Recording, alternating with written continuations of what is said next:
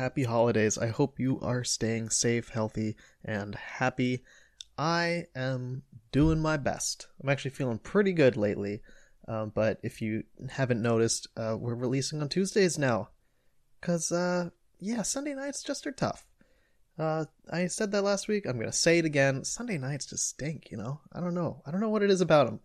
But anyway, this is a special episode, so hopefully that makes up for the change in schedule. This is our holiday special, and it's actually all going to be the same thing multiple times with a little twist at the end. But basically what we're going to do is read letters to Santa. These are letters that children sent in to newspapers in order to try to reach Santa Claus to ask for gifts. But these are all from the same paper. And you're like, that's kind of boring, right? Well, no, because they're all from 1898. So it'll be unique to most, if not all of you. It was new to me, going through these. I had never stumbled upon letters to Santa from 1898, believe it or not. So it should be fun. These are all from the Buffalo Times, and they were published on December 21st, 1898. So it's going to be a fun little look into what it was like to be a child back in 1898 and what kind of toys they were looking for. So first, though, I would like to read the little introduction that the Buffalo Times included here. The following letters, sent to the Times and addressed to dear old Santa Claus, are intensely interesting. Some are pathetic, some a bit humorous. The letters from the children of the poor appeal to all good hearts, and it is to be hoped some of the liberal people of Buffalo and vicinity will imitate Santa Claus and gladden the little hearts to the extent of their ability. My favorite part was the fact that, not pulling any punches, they said how pathetic these are.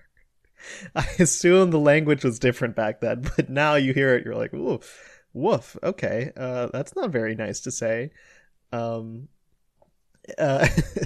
yeah, so if you didn't catch it at the end, the paper actually encouraged people who were reading these to send gifts to these children. And the reason why is because each child also included their address. So hopefully some of these fine people of Buffalo were able to give these kids a very Merry Christmas. Here's our first one.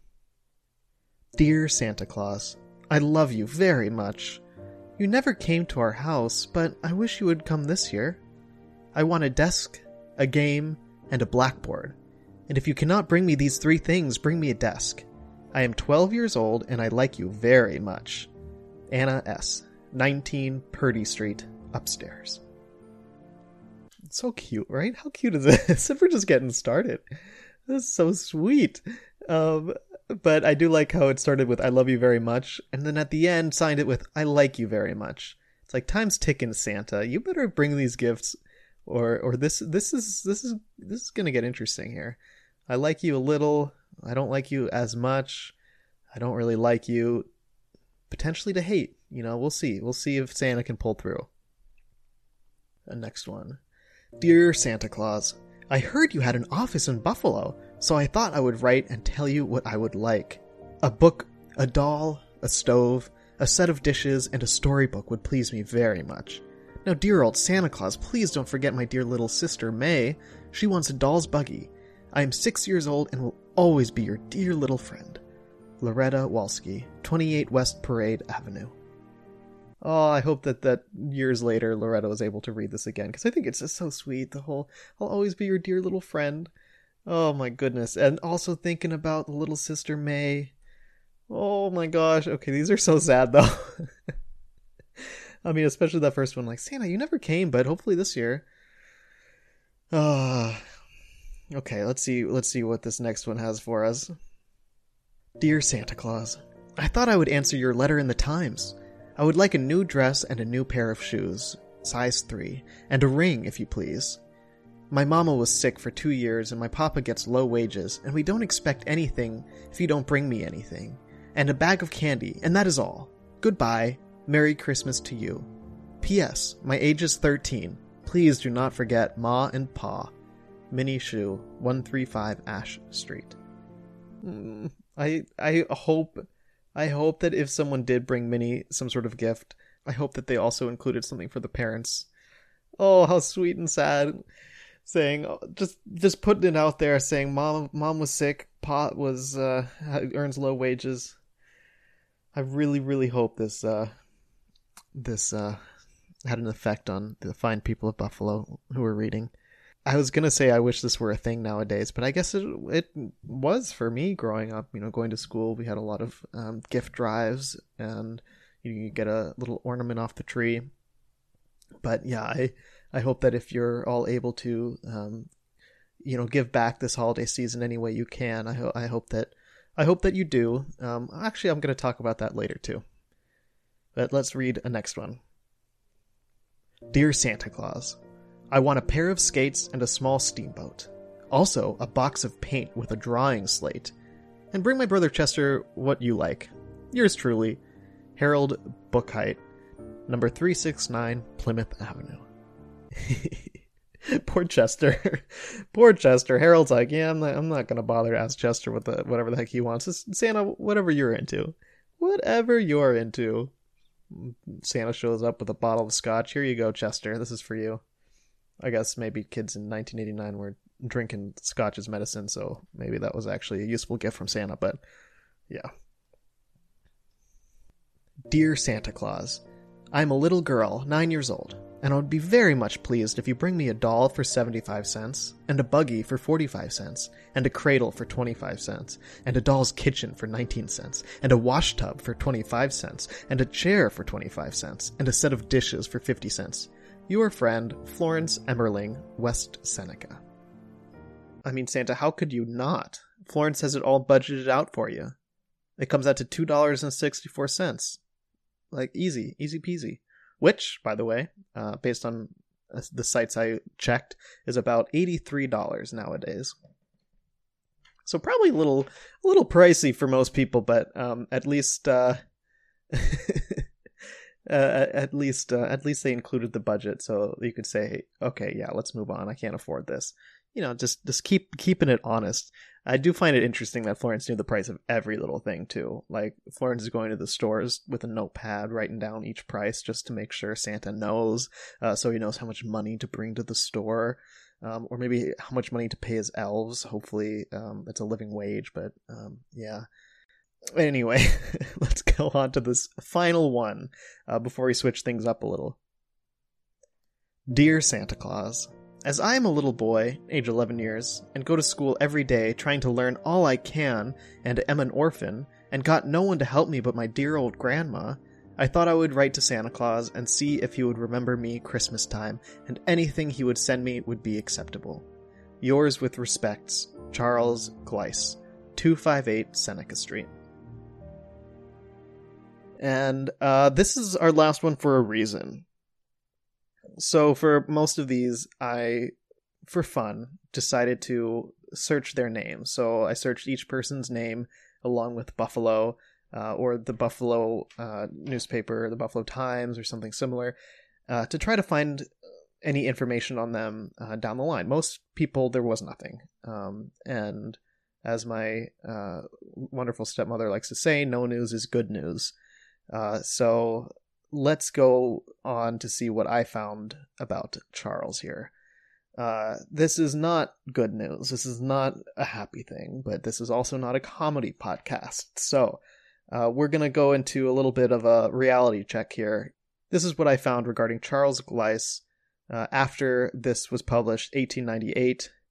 The next time that I saw him mentioned was in November of 1907, which is 9 years later.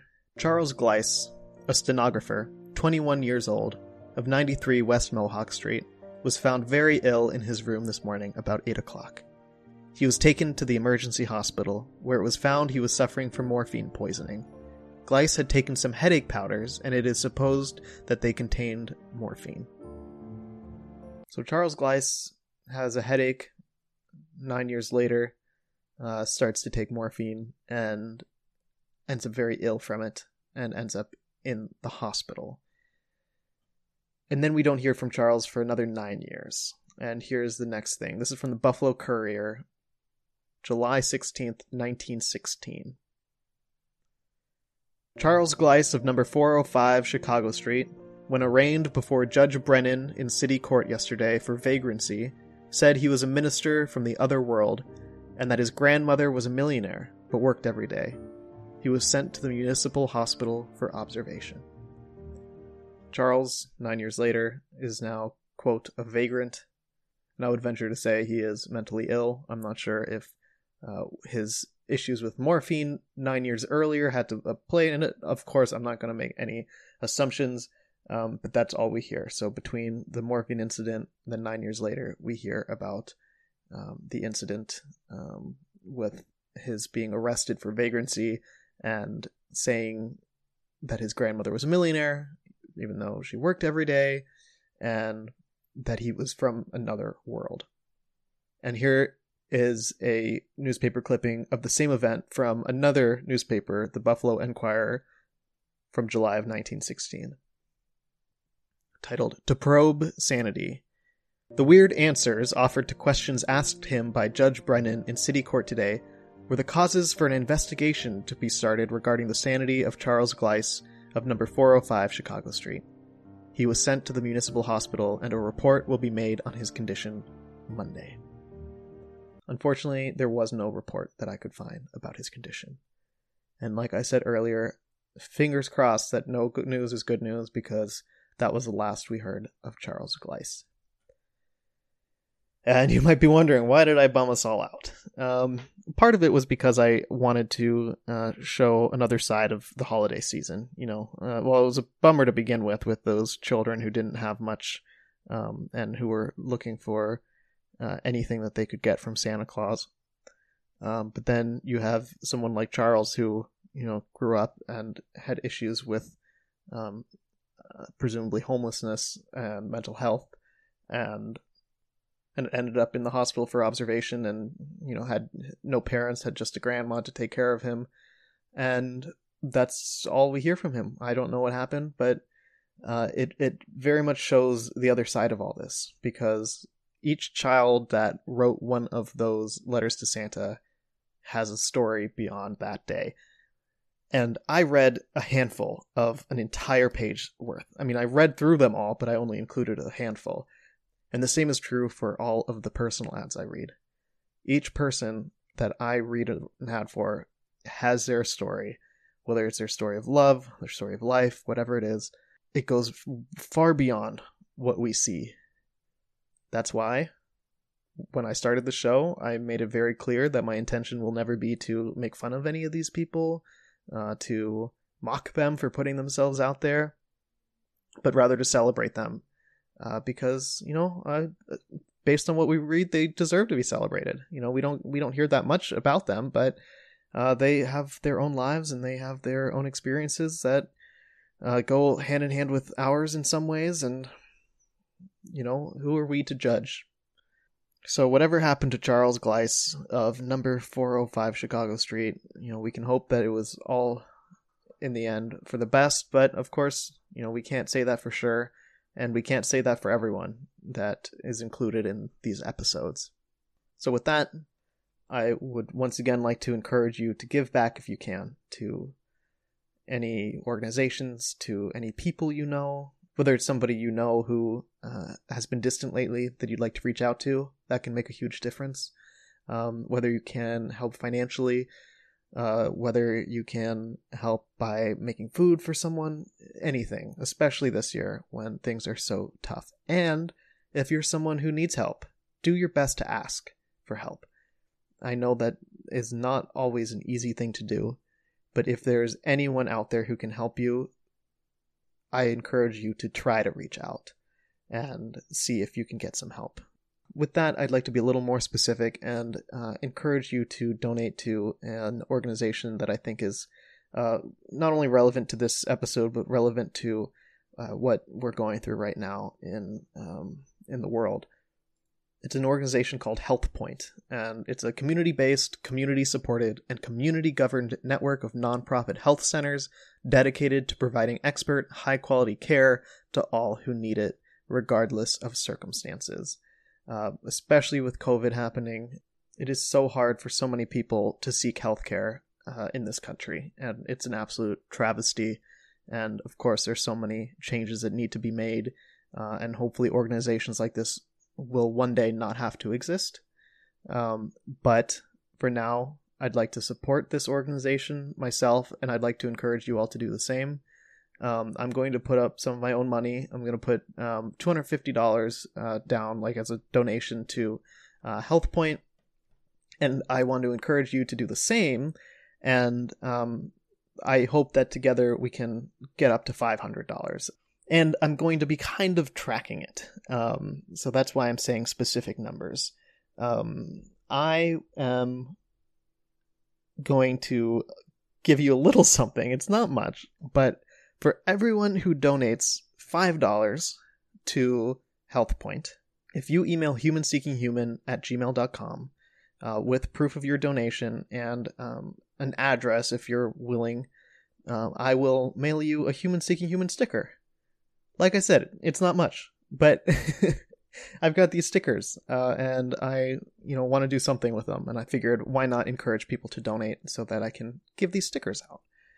So yeah, if you are interested in donating to HealthPoint, go to healthpointchc.org, and send an email to humanseekinghuman@gmail.com with proof of your donation of $5 or more, and I would be happy to mail you a sticker.